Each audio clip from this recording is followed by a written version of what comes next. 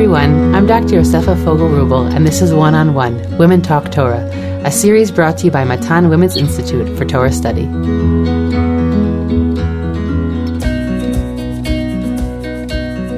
Welcome back to a new series on Matan's One-on-One podcast.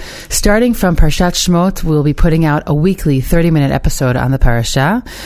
Each episode has a twist. Each one aims to highlight a figure, ancient, pre-modern, contemporary, who shares an idea on the parsha. Each week I'll be sitting down with a guest for a short conversation about an idea they are passionate about. To speak about Parashat Bo, I'm honored to be sitting with Rabbanit Rachel Sprecher-Frankel, who is the director of Matan's Hilchata program. It's a pleasure. Shalom. Hi, it's my pleasure. So let's hear what we have to say this week about Parashat Bo. Okay, so here we are in Parashat Bo, where we were intended to start, at least according to Rashi, the first Rashi in the Torah, and the Medrash that is based on.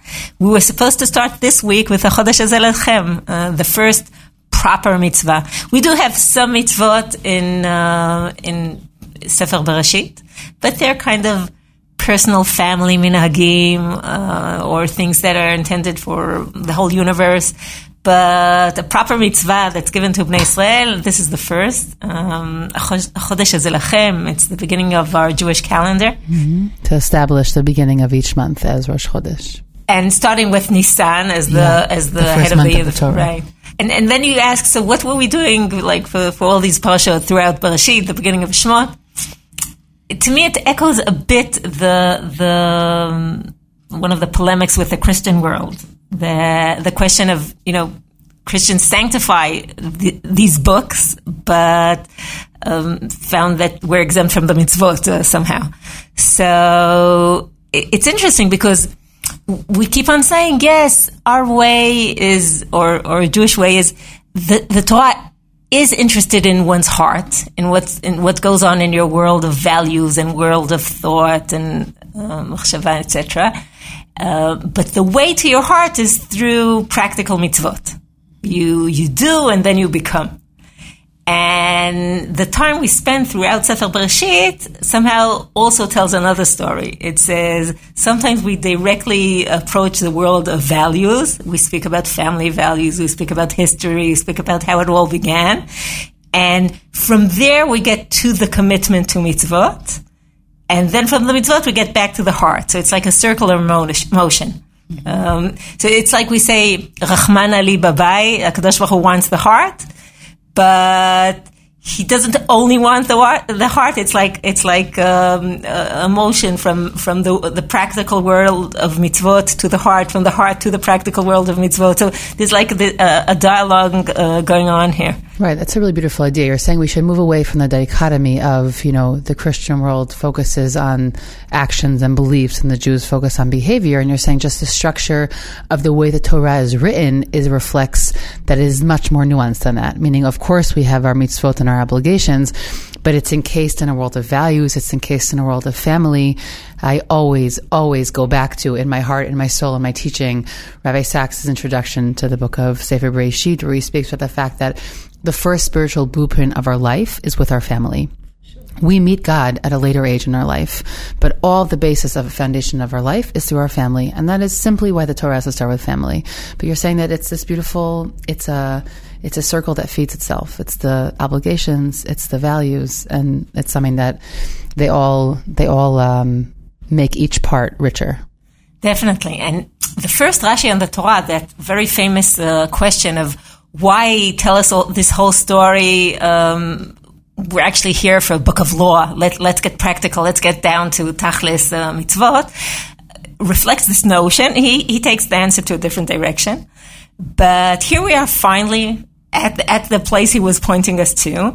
And we look at the Psukim, chapter 12, chapter 13 of Sefer Shmot, Parashat Bo. And something very interesting is going on because, once we get the first mitzvah, they come in bunches. You get a whole series of mitzvot. And the situation is one where we're just before Yetziat Mitzrayim. We're just before the last plague of Makat Bechorot. And And we're getting the instructions. So these psukim are all about, we start out with a Chodesh Hazeh Lachem. You're going to get your head of the year in Nisan. And then we're told all about what's going to happen. There's going to be Makat Bechorot, and Hashem says it's going to go from home to home and see, differentiate between the houses of Israel and the Egyptians. And then while this is, nothing has happened yet. We're just getting the instructions. And there's a lot of talk about the redemption that is going to happen from Mitzrayim. And while these instructions go on throughout these chapters 12 and 13, it seems like from the very beginning, the Torah is much more busy with how this story is going to be told once it's done than actually being there. It's like sometimes we tease our teenagers that before they're at the situation, they're already taking pictures and posting it online. And we say, oh no, just, why don't you experience it? Experience it. And here it seems like the Torah is doing exactly that. It's saying, okay, so this is what's going to happen, etc. And while it's saying that, it says, and you're going to be telling this story, and you're going to be having this holiday called Pesach, and in this Pesach, you're going to tell this story, and you're going to remember this, and when your children will ask you what went on, you're going to be answering like this and like that, and it goes on and on and on with a whole bunch of new mitzvot that come up one after the other, and with this almost obsession with how this story is going to be told, okay, before it's even experienced. It's a great parallel to the world of social media. I have to make sure that it looks good before I actually enjoy it or experience it. And I think that you're pointing to this idea that the consciousness of the Exodus is in many ways much more powerful than the actual moment itself, meaning the mark it leaves on the Torah as being a model for human dignity and being a model for kindness, that the Exodus is something that is so strongly part of our biblical and ultimately Jewish consciousness that you're saying the Torah itself shows that it's self-aware in that moment. Like, I'm so self-aware right now how it's going to sound, how it's going to look, that there's this 2 prakim break almost from the actual events of the story. And then it skips part of the story, by the way, and it jumps into another part. I absolutely agree. It's like saying there's this major historical event. There's going to be the Exodus. But more than the Exodus shaped the face of Am Yisrael and Torah and etc., the memory of the Exodus shaped Am Yisrael. And that is, it screams out from these psukim because it's all over here. It's really, once you read it in these eyes, you see how it's blunt. And then you go into the actual new mitzvot that come up here.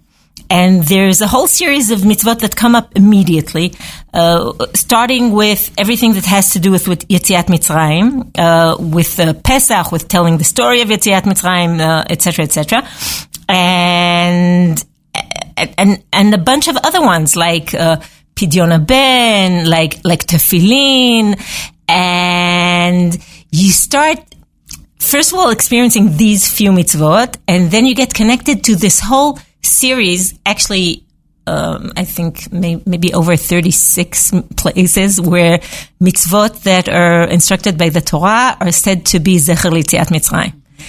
And it's part of a vast system of mitzvot Zecher L'Yetziat Mitzrayim, and we start analyzing this system, you see it's some are very simple, so we're going to sit down on Pesach, we'll tell the story, we'll remember Yetziat Mitzrayim, we'll remember Yetziat Mitzrayim every day, eventually we'll remember Yetziat Mitzrayim every night, and things, the whole system of holidays that, Sukkot, and okay, fine. And then we go on to Shabbat. And I remember as a child, I always, in Kiddush, I always understood why Shabbat is Zecher L'Maaseh Bereshit. It has to do with creation. But why is it Zecher L'Yetziat Mitzrayim? And it took, another step to say, the social aspects of Shabbat, the fact there's this concept of rest, the fact that you can control time and what you do with time, and that was less intuitive to me. But it's something we grow up with from the very beginning. And here, right in our psukim, there is tefillin. What does tefillin have to do with Yetziat Mitzrayim? So you say, on the one hand, within the tefillin themselves, we have, it's like a loop, because they include these psukim. Yeah, they're inside. And this concept of Bezroa Chazakah, like with the strong arm that HaKadosh Baruch Hu. And then it goes, it becomes greater and greater, and you find mitzvot that sometimes very hard to explain why it's Zecher L'Yetziat Mitzrayim. You're not allowed to cheat on your scales. Zecher L'Yetziat Mitzrayim. What does that have to do? Eventually, when you analyze it, I think there are, and I'm back to the circular motion. You can't see it on a podcast, but she's making a circular motion with her hands. Like a good Jew, I'm speaking with my hands. On the first hand, there is this whole system of mitzvot that are there to create the consciousness of a people that left Mitzrayim, a people that were slaves, a people that were redeemed, telling the story. And that's all, there are many, many mitzvot that are supposed to build this memory, to build this consciousness. And then once you have this consciousness, it's part of who you are, it's part of your identity, there is the whole series of mitzvot that build on that to create a better society. Like, once you're aware of who you are and where you came from, you're already expected to be sensitive to the weaker parts of society, and to be honest, and to be good to the Gael, to the Yatom, to the Almana, etc., etc., etc. And to me, it's like we spoke about Sefer Bereshit. There's like a world there that's out to build a certain consciousness, a certain value system. And then once you have that value system, or you have at least a beginning of that kind of consciousness, there are more and more mitzvot that build on that to create a better world, to create a better society, to interact with that. Right. If I can understand what you're saying, it's not just what we usually think of the consciousness of the Exodus, which is that it's supposed to make us kinder people, but you're saying it actually is there at the foundation, meaning it builds the foundation of who we are as individuals and as a nation. And then it also is still there to play a role in a higher level of consciousness, meaning first it has to create who we are as knowing that we are part of a people, that we are bound by a joint historical experience, and by an experience that was also experiencing God's involvement directly in human history. And then Mitzrayim functions on another level, which is to actually impact our actions once we have created that individual and collective identity. Yes, to me it comes back to this place where Rahman Ali Babai, God wants the heart, but it's not some abstract idea. It's through deeds you create the proper heart, mm-hmm. and through that proper heart you create more deeds, mm-hmm. that affect society, and it's like a circle that feeds itself. And it's like, sometimes it's described as a spiral motion in Jewish history, where eventually you go back to these psukim and you say, what's this obsession about telling the story before it even happened?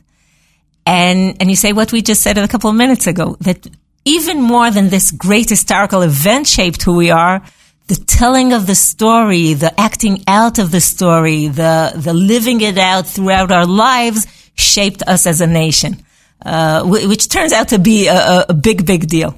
Yeah, I'll just add in there, just to interrupt for a moment, which is that there's a really, really important work. It's called Zachor. It was written by Professor Yosef Chaim Yerushalmi, who was a professor in Columbia. He passed away. And it's a series of essays that were first spoken as a series of lectures, and it's called Zachor, Jewish History and Jewish Memory. And his first lecture in the book really focuses on this idea in the biblical world, in that we don't have history. We didn't have history that was written. We have very, I would say, random and unconventional stops along the way. You had, Josephus to a certain degree writing history, but in all of the biblical and post-biblical time, you really didn't have any until even the Middle Ages, if you can even call that history. But we had very strongly this idea of Jewish memory, of the of the commandment, right? The commandment to remember, which is a very different way. It's a way of living history as opposed to remembering it in the past. And the concept of writing down history, which, Chazal include many historical facts. They're all throughout the Mishnah and the Gemara, but it's not ever recorded as history because history puts it in the past tense to a certain degree. And we live with a constant present awareness that these are events that happen and they keep happening in all different ways. Right. So my favorite way of expressing that same idea is a story I heard from Avram Infeld. He is a Jewish educator that worked a lot with Tfutzot and the diaspora. And I heard him a couple of times telling the story how when he was a young man, he just graduated high school, and he comes from a family of physicists, and he was raised to be, he says, a physicist to shame Einstein. He knew what he was supposed to be. And then the state of Israel was established, and his father told him, "You're a young man. There's a new state of Israel. Go ahead." And he wasn't prepared. He said, "You're a young man, new state, go." So he was very strongly encouraged to go study in the Hebrew University.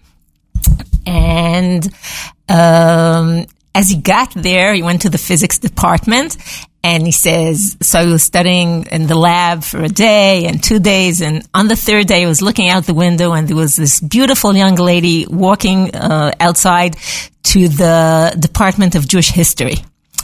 So that, he says, was how it happened that I majored in Jewish history. Okay. And she is the grandmother of my children, et cetera, et cetera. Nice end there. But then I had to write to my father and explain what actually happened. And, I let him down after he raised me to be a physicist. And I wrote one of these aerograms, with the small letters. And I waited very tensely to get the answer from my father. And then when my father's answer came, I opened it and I read, and between the lines, as I read, I understand my father is furious. And a few lines later, I understand he's not angry at me. He's absolutely furious at the Hebrew you. Why? He says, Jews don't have a history. Jews have memory. And he says, as a young man then, I had no idea what he's talking about. But if we analyze, both what Professor Yerushalmi said and what Avram Infeld said, the difference between history and memory is history is a book on the shelf. You can choose to open it, not to open it, to relate to it, not to relate to it. Memory is your identity. It's what you could argue with it, you can react to it, it's part of who you are. And it's not going anywhere. It's right there with you, living life. And actually there's there's a famous piece by Jonathan Safran Foer about Jewish memory. He says, Jews have 6 senses: touch, taste, sight, smell, hearing, memory. While Gentiles experience and process the world through the traditional senses, and they use memory only as a second-order means of interpreting events, for Jews, memory is no less primary than the prick of a pin, or its silver glimmer, or the taste of the blood it pulls from the finger. The Jew is pricked by a pin and remembers other pins. It is only by tracing the pinprick back to other pinpricks, when his mother tried to fix his sleeve while his arm was still in it, when his grandfather's fingers fell asleep from stroking his great-grandfather's damp forehead, when Abraham tested the knife point to be sure Isaac would feel no pain, that the Jew is able to know why it hurts. When a Jew encounters a pin, he asks, what does it remember like? Wow. Wow, yeah. Basically, it says, memory, it's not just the sum of your past experiences. It's something you live and relive constantly. The structure of all of mitzvot, but especially the ones that we encounter in Bo, is when we look at Leila Seder, it's about acting it out, about having, if we want to feel like Bnei Chorin, like free people. We, in the eyes of Chazal, who are the free people of their time, this Greek meal with laying down. And you actually, you're playing out the role.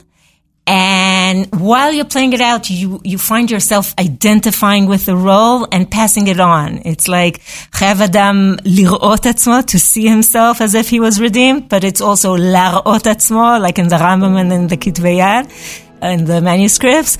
And eventually it's the way to pass that identity on, but it must be an ongoing experience.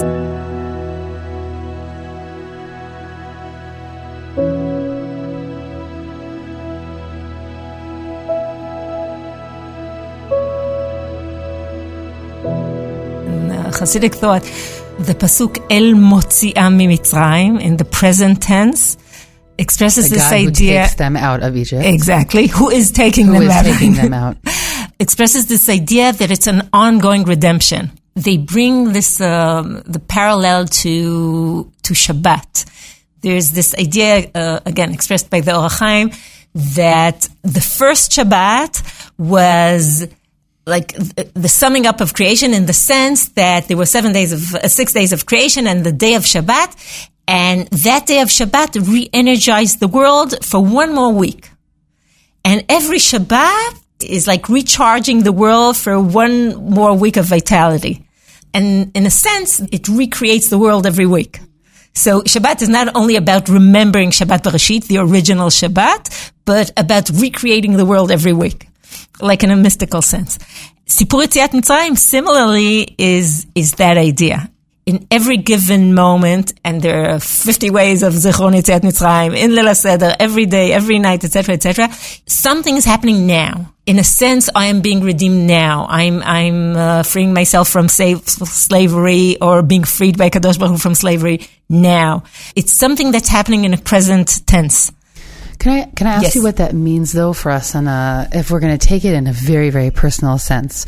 So do we constantly need saving, right? Is it that we're constantly remembering that God is actively engaged in our development, or is it because we need to be released from different forces that are imprisoning us? Meaning that's an image I think I have a little bit of a harder time with. But what does it mean? Meaning, is it that we're supposed to remember through all these very practical and also more mantra type things, we're remembering Mitzrayim all the time because we're remembering that God is part of our active life, and it's another way of sort of expressing divine providence in our daily life? Or does it mean something else, that we constantly need to be redeemed from what? That's a question I'm busy with.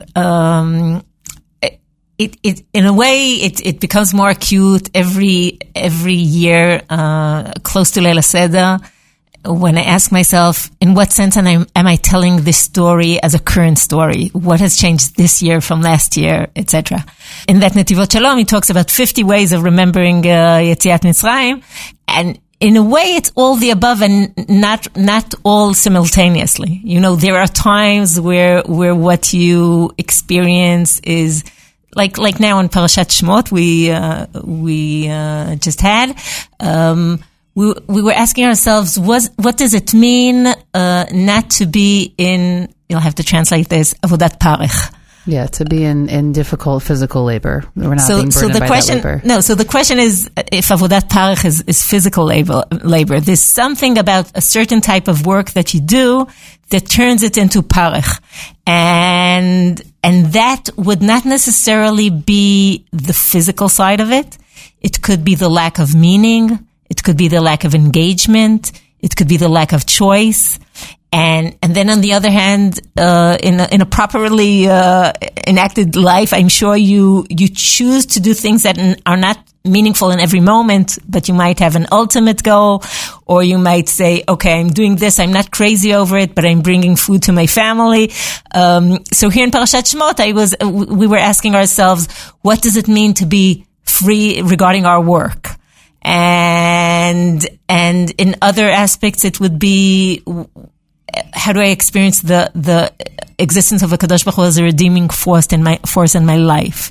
Or how much is the Exodus part of our actual foundational consciousness. Like, I think that that's what you're pointing to in what we've said today, is how much does that historical event feature as something that is a presence in my life, not just something I say in the morning. And the absolutely. evening. So this can be in individual spiritual issues, or how you deal with everyday life, and how you deal with your identity as a national identity, as a Jewish identity, as a Torah Jew identity, and how does this, quote unquote history, shape your current identity and your children's identity, and again, in the everyday choices of life, but also in the second order values and choices regarding my role in society, and being sensitive to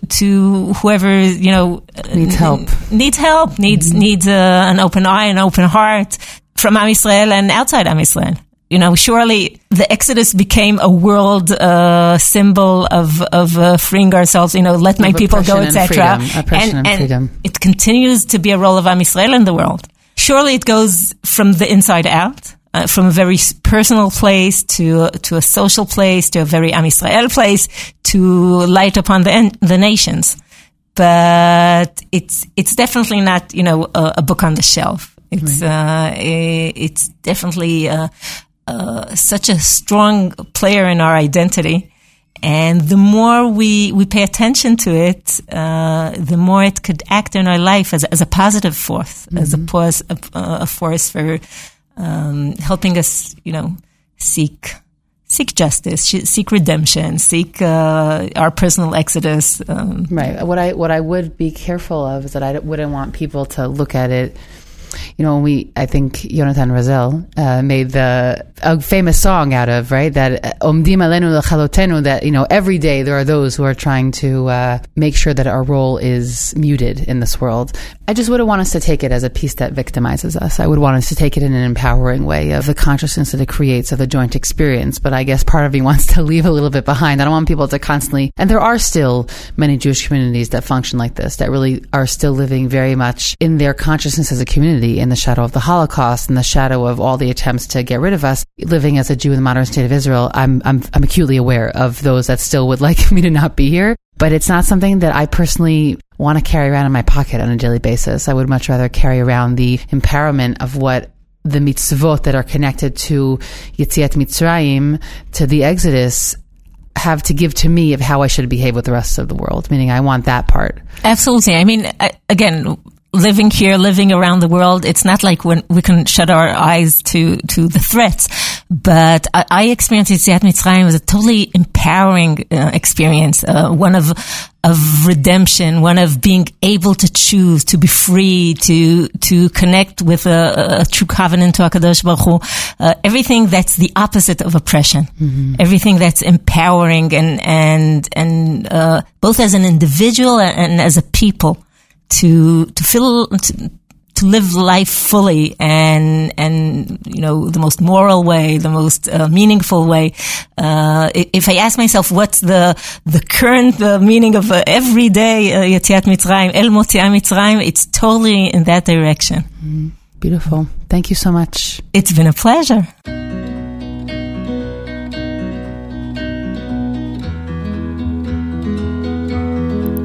I hope you enjoyed this conversation as much as I did. I'm Dr. Yosefa Fogel-Rubel, and this is One-on-One Women Talk Torah, a series brought to you by Matan Women's Institute for Torah Study. Thank you to the entire Matan team for their input. Please do One-on-One and Women's Torah Learning a small favor by sharing this podcast with family and friends so that we can reach new listeners. You can stream and download these episodes on Spotify, iTunes, and Matan's website, and write us any feedback at podcast@matan.org.il. That's podcast@matan.org.il. Thanks for listening, everyone.